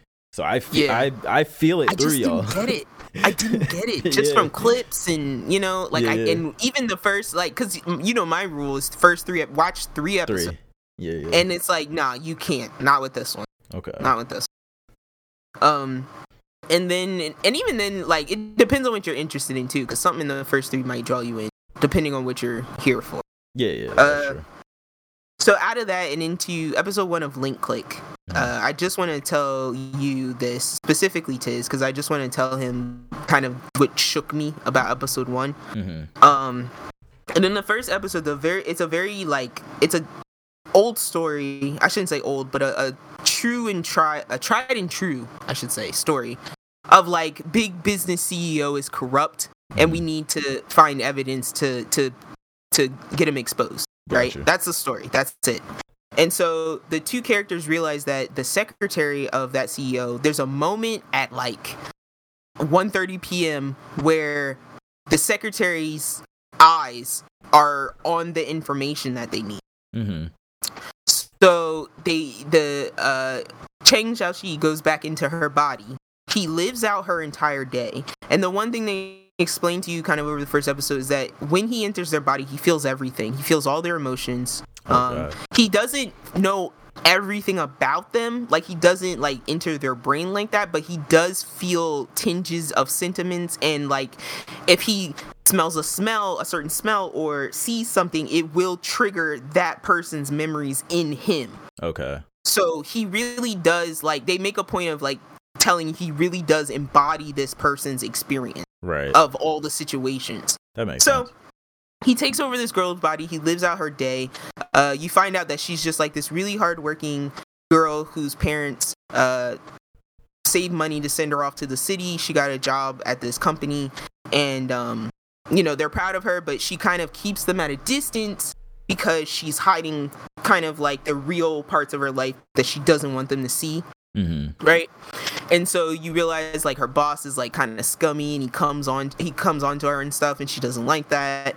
And it's also like there's something else that's going on. Oh, her mother like texts her all the time, and her dad's always like, leave her alone, she's working. And she's like, but I just want to make sure she's eating, and she's lying to her mom saying I'm eating well while she's literally eating like rotting food because she just doesn't take care of herself well because she's always working. Yeah. And so you get, over the course of the episode, you see this girl's his story a little bit, and you get that the main character is really getting caught up in her emotions, right, with her parents and what's going on. So the big moment finally happens, and the way it plays out is hilarious. So she's in a meeting. It's hard to talk about this, right, because he's embodied a woman. Mm-hmm. But the main character in the girl's body is in a meeting, and the white hair character is like, knock this coffee over, we gotta get this moment going. So he knocks the coffee on his lap, and he's like, okay, now clean his lap off. So she's cleaning his lap off, and then the CEO's wife walks into the office. Mm-hmm. And she's like, this is why you've been staying late? New secretary? And like she's doing the wife thing, going off and so then the main character's like, look, talking to his friend, he's like, what have you gotten me into? Like, what's happening right now? yeah. And he's like, bro, this is the moment. We gotta go with it. Oh, gosh. And so, to the point so much where she's calling, like, this white woman is calling her a whore, calling her all sorts of names in front of all her coworkers. And then to the point so much where she even slaps her. Oh, my God. Because the main character's like, don't do any, like, or the other main character's like, don't do anything. You got to just take this. Like, we got to wait for the moment. So he slaps her. The wife slaps her. She falls to the ground. And that happens to be the moment that she can see the laptop and see the information, right? So she has this big, huge day, go through all this. And the main character's feeling like absolute crap. He's finishing out his 12 hours. And his friend tells him, you only got to stay a little longer. He's like, just get some rest. It'll be over in the morning. And so while he's laying there, his phone is going off, and he's like, what is that? And his friend's like, don't worry about it, just ignore it, go to sleep. And he looks, and it's his mom, it's the girl's mom again, right? And she's like, are you okay? Are you taking, like, she's just like, check in with me. Mm-hmm. And so I think he texts the parents like, I miss you, from the girl, of course. And that's it, right? Mm-hmm. So she goes on about her day. They get the information the next day, and then she realizes her parents came to town because of the text that the dude sent. So she's feeling overwhelmed because of the day before, because she, as the character, remembers everything that happened while he was in her body, but like she kind of remembers it as her own, like something she did. Right. And it's like, so she's overwhelmed by all that. She's heading home, and she gets to her apartment, and there's a plate of food that her mother made for her, like from scratch. And then on her bed, it's like all her blankets and clothes from home. And so she calls her parents, and she's like, where did all this stuff come from? They're like, we just came to drop it off. They're like, we're not going to bother you. We promise we'll leave. And so she feels terrible, right? So she runs to the train station, and they actually like end up missing each other. So she's like, "Don't worry, I'll catch a car. I'll come find you." Mhm. And the car she catches, homeboy just like the driver just kills her. Huh? It's like a serial killer and kills her. What Yep. the heck? So one of the rules of going back is that they are not supposed to change anything that the character did. I said that earlier, right? Yeah. But the main character sending that small text of "I miss you," and then the parents coming out, and then her trying to meet the chain parents, reacted into the. changed the events of the night and caused her to leave her apartment Oh my at God. night and run into this dude that killed her. And now that all happens in like the last minute of the episode, and then the main character knows that the white-haired main character knows that this happened, but the dude that possesses the body doesn't. He like doesn't tell him. He knows that he knows that he messed it up now. Yeah. But he's like, I'm not gonna tell him that he messed it up. So that it's like a secret. Does it? That prolongs. Sorry, go ahead. No, you're good. Do the characters act like if they mess something up in the past that it will affect the current future as well? Yes. Okay. And that's why his overarching rule, at least the white hair character, and he's the Kakashi, right? Yeah. He's quiet, he's calm, he's focused, he doesn't deviate from the plan, he does everything he's supposed to do. And then Chang Xiaoxi is like Naruto. Yeah. We gotta save him. Yeah. But not doofy, but just like his emotions, he can hold it in for a while, but his emotions get the best of him at the end of the day. And then like there's a certain part with him where he kind of realizes that he needs to kind of stop trying to intervene in other people's problems. Some stuff happens, but that's later episode. But so yeah, that's what. So the first episode, you think it's like this nice thing. It's like, oh, he actually like made it better with her parents, and like, you know, or for her with her parents, and then it's like she just gets hard murdered. That's crazy. And you're like, oh, the hard butterfly effect. Yes, so it's like I immediately had to like watch the next episode because I'm like, is he just not gonna tell him that he like bungled this that hard? Wait, so is there some type of rule why they can't just like go back to the same period and not mess it up? So I heard this in the video that I watched telling me about the show. I don't know if they said it in the first episode, but they can only go back for 12 hours. They can only go back into one photo once. So, because there's this one episode where he goes back into this photo because it's a couple. It's a couple they're trying to kind of help fix, right? And so he goes in as the dude, completely bungles it, and then he has to go back in a different picture as the girl to the same moment. That's hilarious. Okay, yeah. Because he's like, I gotta find another way in because I can't reuse the way I used. Alternate photo. And it's one of those shows where it's like that part of the show, that very specific science fiction mechanism is not heavily explained, or you know, like it's the not going into the photo thing. Yeah, it's not the goal of the story. It's not it's just a mechanism by which the story is told. I would say it's not like they're not gonna get real deep into how do you time travel, bro, or where did this power come from. It's none of that, at least not in this season. That makes sense, and I'm not mad at that as long as, you know what I'm saying, it makes sense. Like, just make it make sense to me, and that's all I really care about. And the last thing I will say is that these are the people, this is the same company, I think, that made the Outcast show that I always yell at you about. I know, I'm gonna watch it. And it's the same people that made Immortal King. So the animation is really good. Really good. Okay. There's an episode where they play basketball. Yeah. Like Haikyuu could have ate it, right? Like Haikyuu would have been like, I should leave now. Yeah. Like that's how good the animation was in this show at some point. That's funny. When it's not an action show. It's not a like kick fight. It's one of those mundane, type show. Really well animated mundane, like just regular tasks, like normal things. It's just like people like getting to places, having conversations, moving items, super that type fluid. of thing. So, yeah. So I wasn't expecting to have like a full on like Kurokoro's basket. They ain't skipped no frames. Came in the middle. Yeah, I feel that. Yeah. I like that. It was like Juju levels. It was crazy. That's hilarious. Oh man. So yeah, that was an interesting watch, and I want more people to watch it because I want them to make another. Yeah, I did. I added it to my watch list. Nice. It sounds pretty interesting. But yeah, without further ado, you gonna get to my about to talk about murder villain academia, murder hero academia. Oh man. So I mean, yeah, I was not. So yeah, I had to catch up on the first My Villain Academia episode because I had missed it last time. That episode was, regular. It wasn't nothing too crazy. It was here is Tomorrow's arc. Yeah. Right. This episode is like us villains. We're all gonna awaken our hidden powers at the same time at the expense of all of these innocent bystanders. Oh no! Not innocent. Well, I guess they weren't innocent. Yeah. Because when I fight, by the end of this episode, not to interrupt you, I'm gonna let you finish your point. Yeah. But it was no real point. By the end of this episode, I was like, "Yo, the MLA is kind of scary."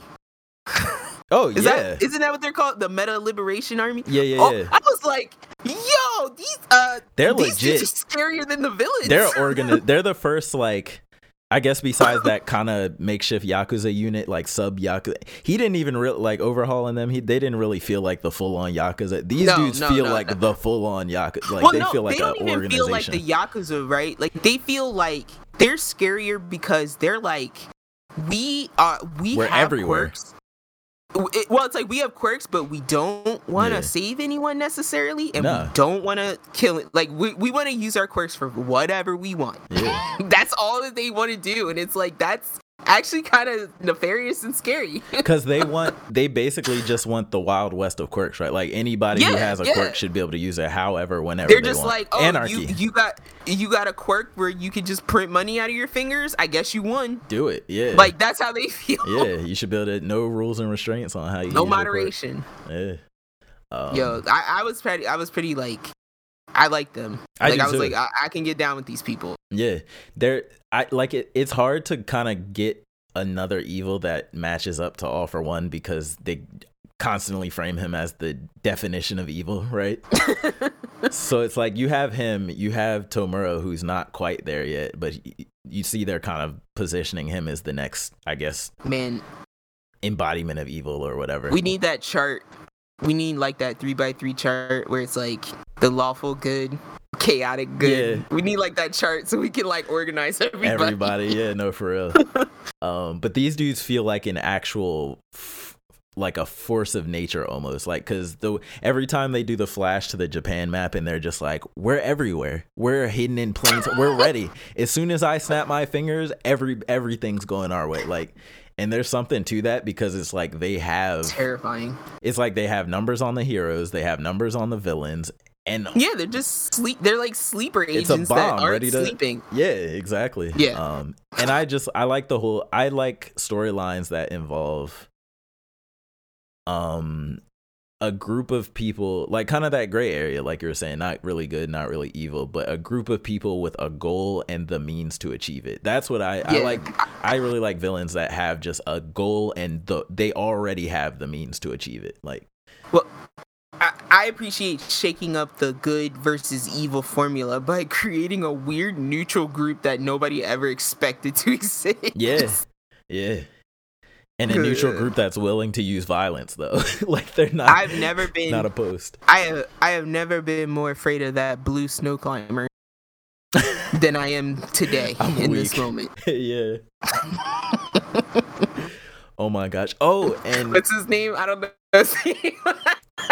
I have no idea what his actual name is. They have names. I just don't remember the snow climber's name. Yeah. I know who you're talking about, though. But yeah, that hilarious. One snow climber in My Hero was terrifying. I've been training. What did they say? They were like, I've been training every day, nonstop for, and you're just like, this is not gonna end well. Yeah, at all. Oh man. So, because I think that person could put Shoto's ice to shame for sure. Yeah. His quirk is cool though. It is cool. Yeah. For sure. And then the way he was, then he's all menacingly perched like a spider with his ice legs. Yeah. And his whole thing was he was like, what? I control ice. Like I don't create it. I just control I don't make it. Yeah, so he was like pulling it out of convenience stores from like 3 blocks away. Yeah, and I'm like, okay, we got some scale on this quirk. Yeah, he's like, I manipulate. Yeah. Ooh, does that mean like, oh, he's gonna like end up rocking Shoto, right? Because Shoto makes the ice. They gotta fight at some point, right? They gotta fight. Like, just cause. Because that's when Shoto uses prominence burn. It just melts it all like at once. Dad. Yeah. Yeah, but he's gonna call it something else. Like it's gonna be his version. His Shoto like technique. Shoto burn. Shoto sick ill. I can't think of any. Shoto burn. Shoto burn. His signature Shoto special. But it's gonna be like a white hot flame. He's gonna surpass even Dabi. And he's gonna beat blue flames to even white flame. White light. He's just gonna be white That's light. my goal. Yeah. Flames as hot as the guys. sun. My predictions. Yeah. But what about Hawks? Where does Hawks fit into all this now? Because he's over here passing out books and winking at Endeavor. Hawks makes me nervous wink, sometimes. Wink, Endeavor. Wink, wink, here's this book. Well, that's why I was confused, right? Because does Hawks now think that the villains... Like, it makes me think that Hawks thinks that the MLA is actually the villains. And the villains were actually just making record on the MLA? I think he or thinks do you think it's... Oh, sorry, go ahead. Oh, sorry. I think he thinks the MLA is a threat. I don't know that he believes they're evil, per se. Does he know that the 100,000 is the MLA, though? He does know it's the Liberation Army? I'm not sure. I mean, because that's what I was like. Okay, sorry. All I'm gonna say is that what I thought is that like the same way that Tomura led or is trying to lead Gigantomachia to the MLA. Yeah. I thought maybe the villains were trying to have the heroes go after the MLA unintentionally, thinking they were villains, and Hawks unintentionally is the one that's having that happen. That's what I thought was happening, but I want to hear your thoughts. So let me just get it straight. You think Hawks? Yeah. You think Hawks, just for super simple way of saying it, is unaware he's unaware of the full picture of the situation, and he doesn't really know who the threat really is.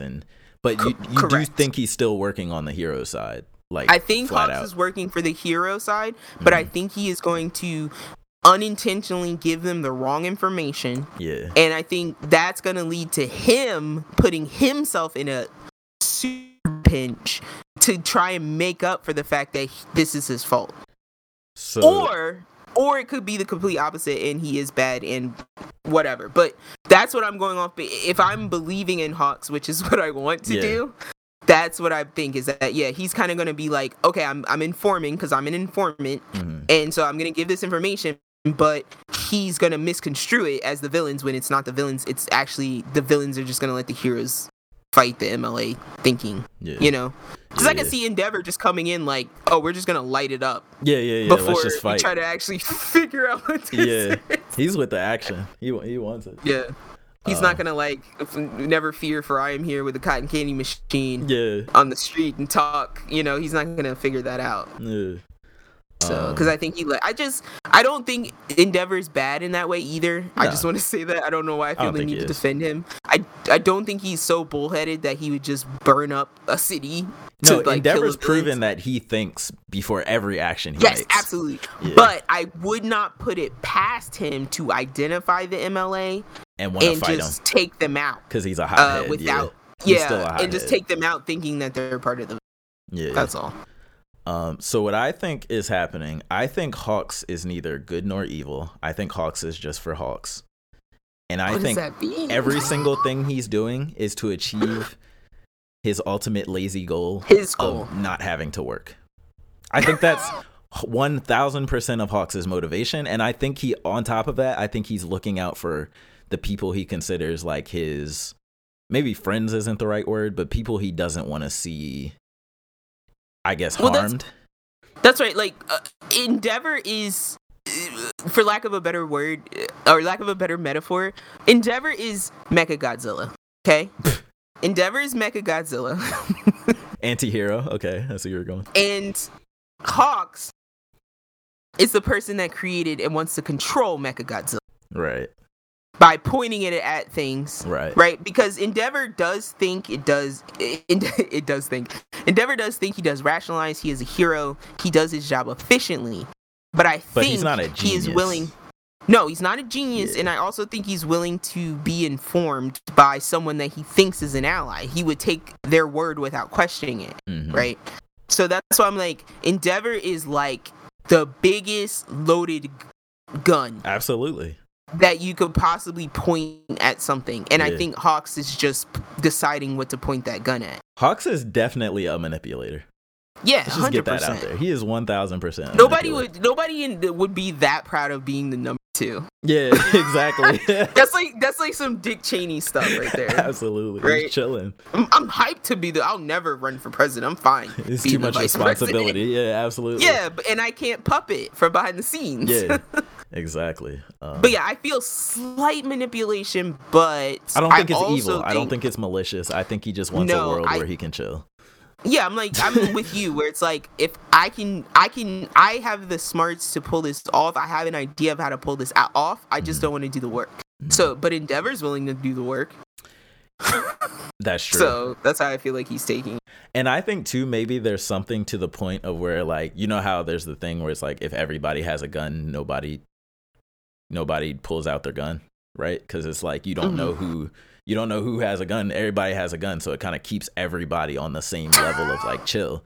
And I think that can be a thing with quirks too. Like, you know what I'm saying? Because it's like, you could use your quirk for this crime, but that dude down there might turn you into a literal crisp. Like if you make a move right now. So it's like everybody's kind of always at a stalemate at any given time. So I think maybe there might be something there. I don't know if they'll actually say something like that. But I don't know. Like, man, I just feel like I'm sitting here thinking, like, all I'm thinking about is like, man, I feel so bad for him. And I felt bad for him when All Might retired the first time. Wait, or not for the first time, Deku? but like before. No, for Endeavor. Oh, for Endeavor. Got you. It's like the same way you felt bad for Obama when he was president. And you're like, oh, you just see his hair going gray. This is not his problem, man. Like. And then, but yes, so Endeavor, I'm just like, you got big shoes to fill, and you got a bigger problem than those shoes ever had to deal with, other than like All for One. Yeah. So I don't envy him. And your son hates you. That's true. Both your sons hate you. That's true. That's true. It's rough out here, yeah. Yeah, only person that might have your back is your daughter. So Endeavor's like the prime example of the flawed hero. Yeah, he's like, but he did it to himself, you know. Yeah. He did it to himself. Grown man made grown choices. You know what I'm saying? Grown man made grown choices. So moving on over to the other side of things. How did you feel about what's the girl's name? I never remember. Blood Girl. Yes. What is Blood Girl's name? I have no idea. How did you feel about learning more about her? Because we are still at a part that I've read. So when I saw this episode, I remembered all of this. And I was wondering how you felt about it. I feel almost zero empathy. She is a complete lunatic. At the end of the day, zero empathy. No matter what, all that stuff they were showing about her childhood and how she just, the way I love people is I taste their blood. No, you're a psychopath. I don't care that your quirk made you that way. You're still a psychopath. But I do think it is a very huge come up. Her power now allowing her to use the quirks of the people whose blood she eats. So she's like a full-on weird vampire, like take the form of who you blood you eat. Well, but you want to talk about a power up? They really like old school powered her up. It's like, let's put her in the tightest situation she's ever been with, and then just have dudes beating her with pipes. Let's just beat her with pipes. Her power, you can only transform. You can't do anything else. Boop. Like I was like, Jesus. There was one point where 3 dudes were just standing around her. One was hitting her with a pipe. One was hitting her with like a whip arm. Yeah. And then I can't remember what the third one was doing, but I was like, Jesus. They were beating the crap out of her. She's still a little girl. This is crazy. Who's murdered several people.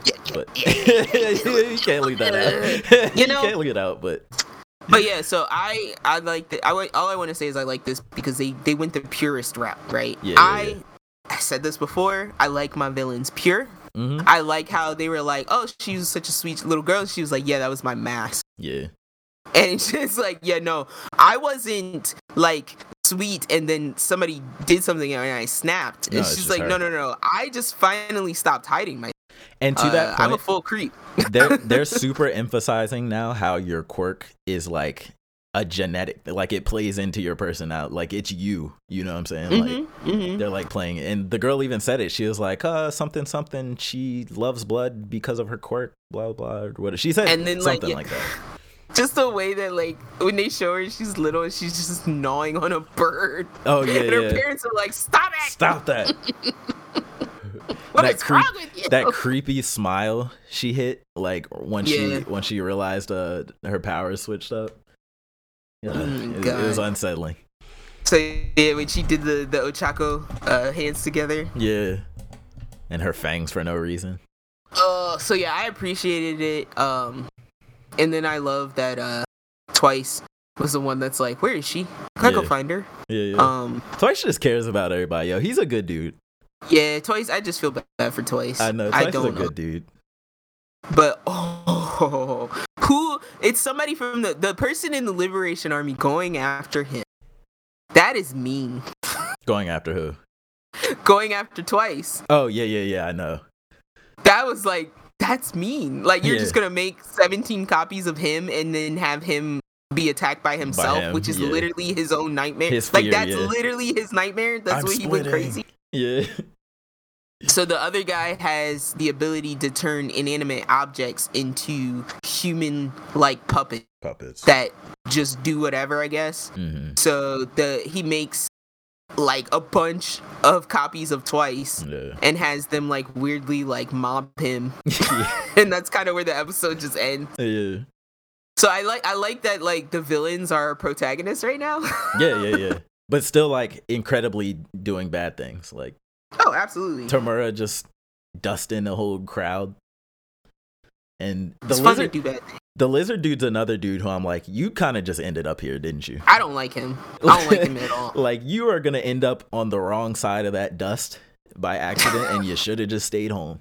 I love that scene where Tomura's like, just because we've talked about this briefly before. Remember we talked about like me staying awake for like 36 hours at a time, stuff like that, and like you start to hallucinate. Time starts to blur. So like I really like felt Tomura this week where he's like, I have not slept. I'm just walking down the street and Gigantomachi is chasing me. And he's like, we're gonna do this again. Like you get to a point when you're so sleep deprived that you just don't care, right? And you just kind of like, you're like, whatever happens.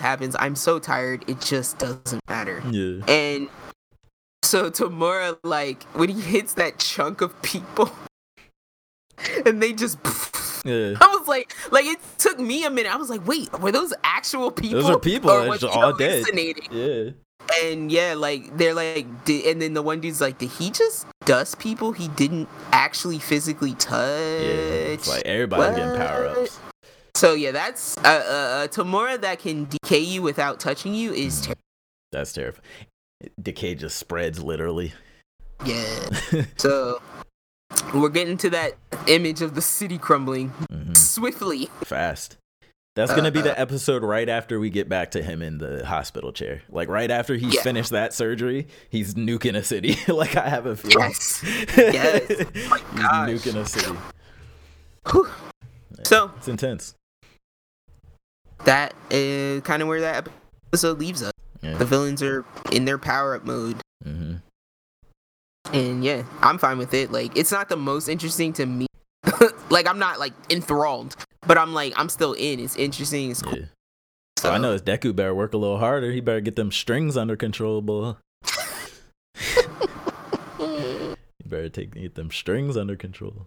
Nah, I just need everybody to know who their friends are, right? So that we're not getting fooled by shapeshifter. Right, actually. Jeez. Okay. But last thing I want to mention, Peach Boy this week did the straight up like, let's explain to you who the Peach Boy is. Yeah, I was like, oh, another flashback out of nowhere with no context. So I appreciated that because it confirmed my theory and thoughts, which I mean wasn't really a theory, but it confirmed that this is that folktale that we looked up the other week. They don't explain why he was in a peach or how they found a giant peach. No, not at all. Not at all. He just drifted down the river in a peach. Yeah, he was just there. And his name is Momotaro. And but his thing with the ogres was what? Like they were attacking his family or no, he just started helping humans because he was in a town and an ogre was attacking somebody and he was like, no, I gotta defend them or whatever. Yeah, it was like a very specific situation prompted him to become an ogre like killer. He was like, I gotta defend this little girl or whatever from this giant mean ogre. His power awakened by accident. He was scared. He was like shaken to death, like scared at first. His power awakened. He murdered the ogre, and then everybody in the town was like, "Oh, you kill ogre? Take this job. Take this job. Yeah. So he just became an ogre slayer. So then he became famous for like being an ogre slayer, and then what was it? We found out that Mikoto. Mikoto was trained by Momotaro. Right. After he was orphaned by his father, right? Because the mother gets killed. Yeah. Were you shocked to find out about Mikoto? His heritage? Yes. Yes and no. Yes, because I was super shocked. I was shocked because I didn't think they would go there. But then afterwards, I was like, it makes sense why he's crazy strong. Like, not just because he has the power, but also because, you know, I don't know if we're saying it, but also because that there's strength over there. Well, I mean, we already said Anime Corner is spoilers. So the thing we're not saying is that Mikoto's father was an ogre, who came and lived amongst humans, fell in love with a woman, had this child, and then he accidentally killed his. Yeah. He accidentally ate her. He literally says, I devoured her by accident. I couldn't stop. And that seems to be a running thing that ogres can't fight their instincts. Yeah. Well. Which is weird because we have not seen any instincts from Meki at all. No. But, well, no, she broke her horn off. I think that's why. You think that's what does it? Yeah, I think that's what takes well, I guess we didn't see the dad's horn, so I don't know. But no, anyway, they were didn't we?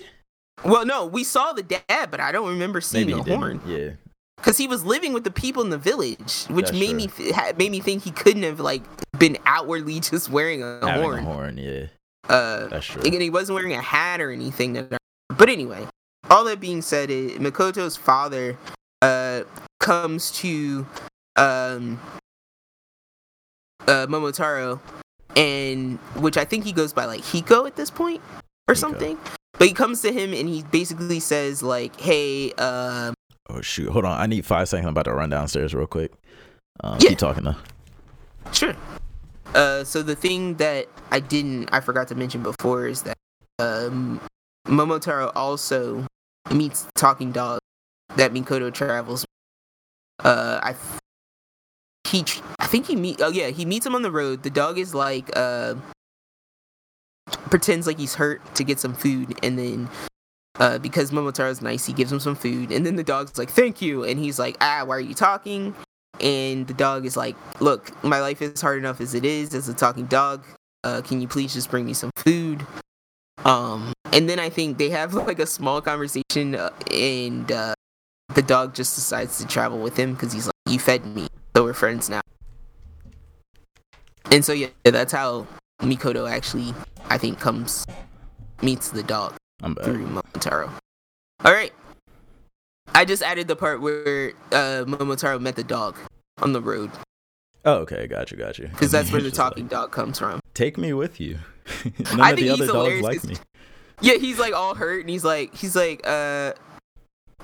He's like, it's hard enough as it is being a talking dog. He's like, I have to fake being hurt just to get food. Yeah. And then everybody runs away because I talk. And then and then he's like, the dogs don't like me either. And so he has to like act like a normal dog and not talk and stuff. Yeah. So that's where he kind of comes from, or at least where he links up with Mikoto. And then, so yeah, Momotaro. Wait, 5 more seconds. Gotta run again. My fault. It's a food delivery. I thought it came the first time. It didn't, but it's here now. So it's fine. So Momotaro then decides to take in Mikoto because he realizes that he killed his father, and he's like, now I've made you an orphan, and he knows that Mikoto is going to want revenge. And this is the part where Tiz might have to help because I couldn't understand this part. But Momotaro allows Mikoto to think that he murdered his father, and he doesn't tell Mikoto that his father begged for death. I guess to help him survive? To help him fight for survival? I'm not 100% sure on that. But anyway, he lies to him for years and years and years and years. I'm back again.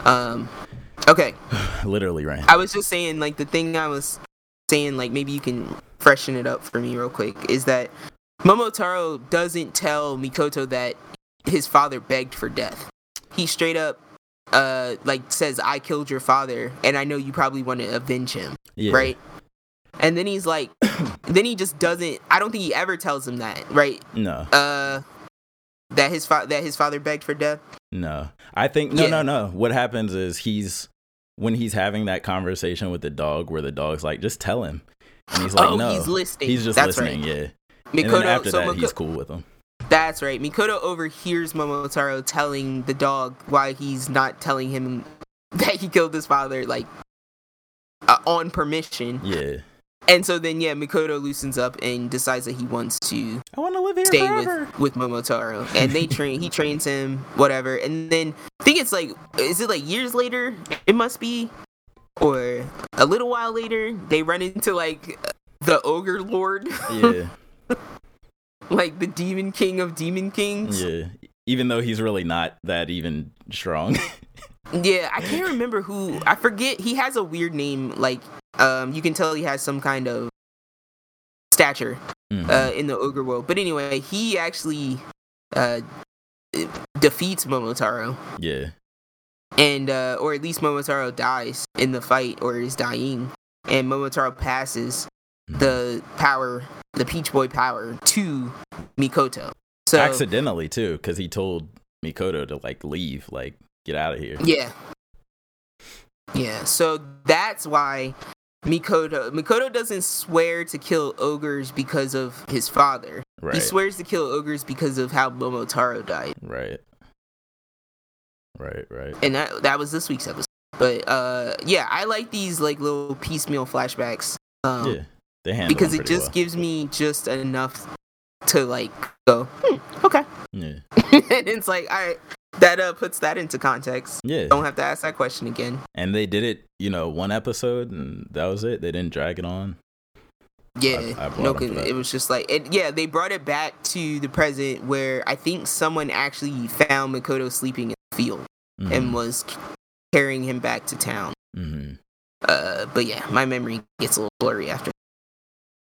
I think that was, so, I think that was it. Yeah, I think that wraps it up for this week. I know Tiz get to his meal. Yeah. Did you finish Shaman King? You finished Shaman.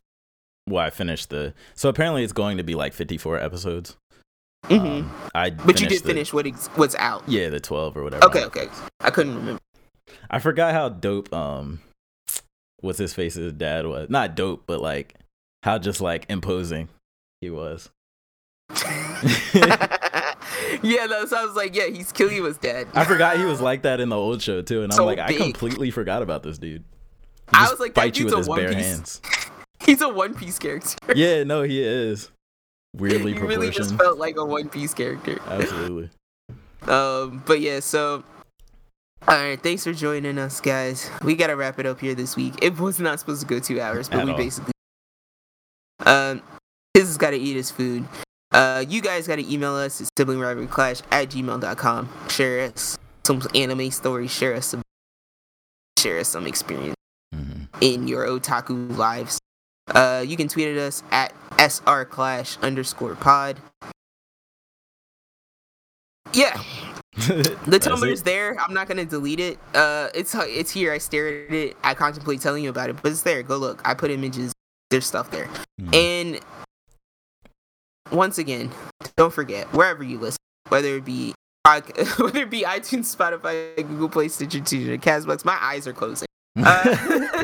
Don't forget to give us the sweet feedback that we need to live. And don't forget to give us some rating if you feel friendly. Other than that, guys, this week I will hopefully be editing the RE footage that I have. We will be finishing RE. I'm gonna get that done. We're gonna get that done. Because I'd like to move on. And other than that, yeah, I'm probably gonna read the rest of JoJo because I really want to read that really bad. And I also want to read Link Click now. I want to read the Chinese manga of that. See where they keep going. Yeah. What about you? I'm gonna be playing my loot games, you know what I'm saying, on that good old loot treadmill. And Tiz is just gonna get like 6 more razors and like parade them in front of me because I can never get razor. Look, my precious wolf boy. The only way to lose is to stop trying. The only way to lose is to sink all your time in your Genshin. It's to spend $1,000 and not get. And yes, to spend $2,000 and still not get razor. You gotta keep going. Another $1,000. You're like, this is gonna be like, we're gonna give up. Would Naruto give up? We're gonna give up on his dad. I'd be like, damn you. Like, would Goku give up? No, right? He'd revive himself. Exactly. He'd find a way to get somebody to make the wish for him. Tiz will have you robbing banks for the razor. You're like, oh, your bank account's empty? That's not a reason to give up. Just for the 4-star too. That's the funniest part. Oh man. And I'm gonna finish The Witcher. Abuse of Shonen heroes. Yeah, exactly. What did you say you're gonna? Oh yes, please finish Nightmare of the Wolf. It was good. I will. But yeah. All right, guys. Until then, we will see.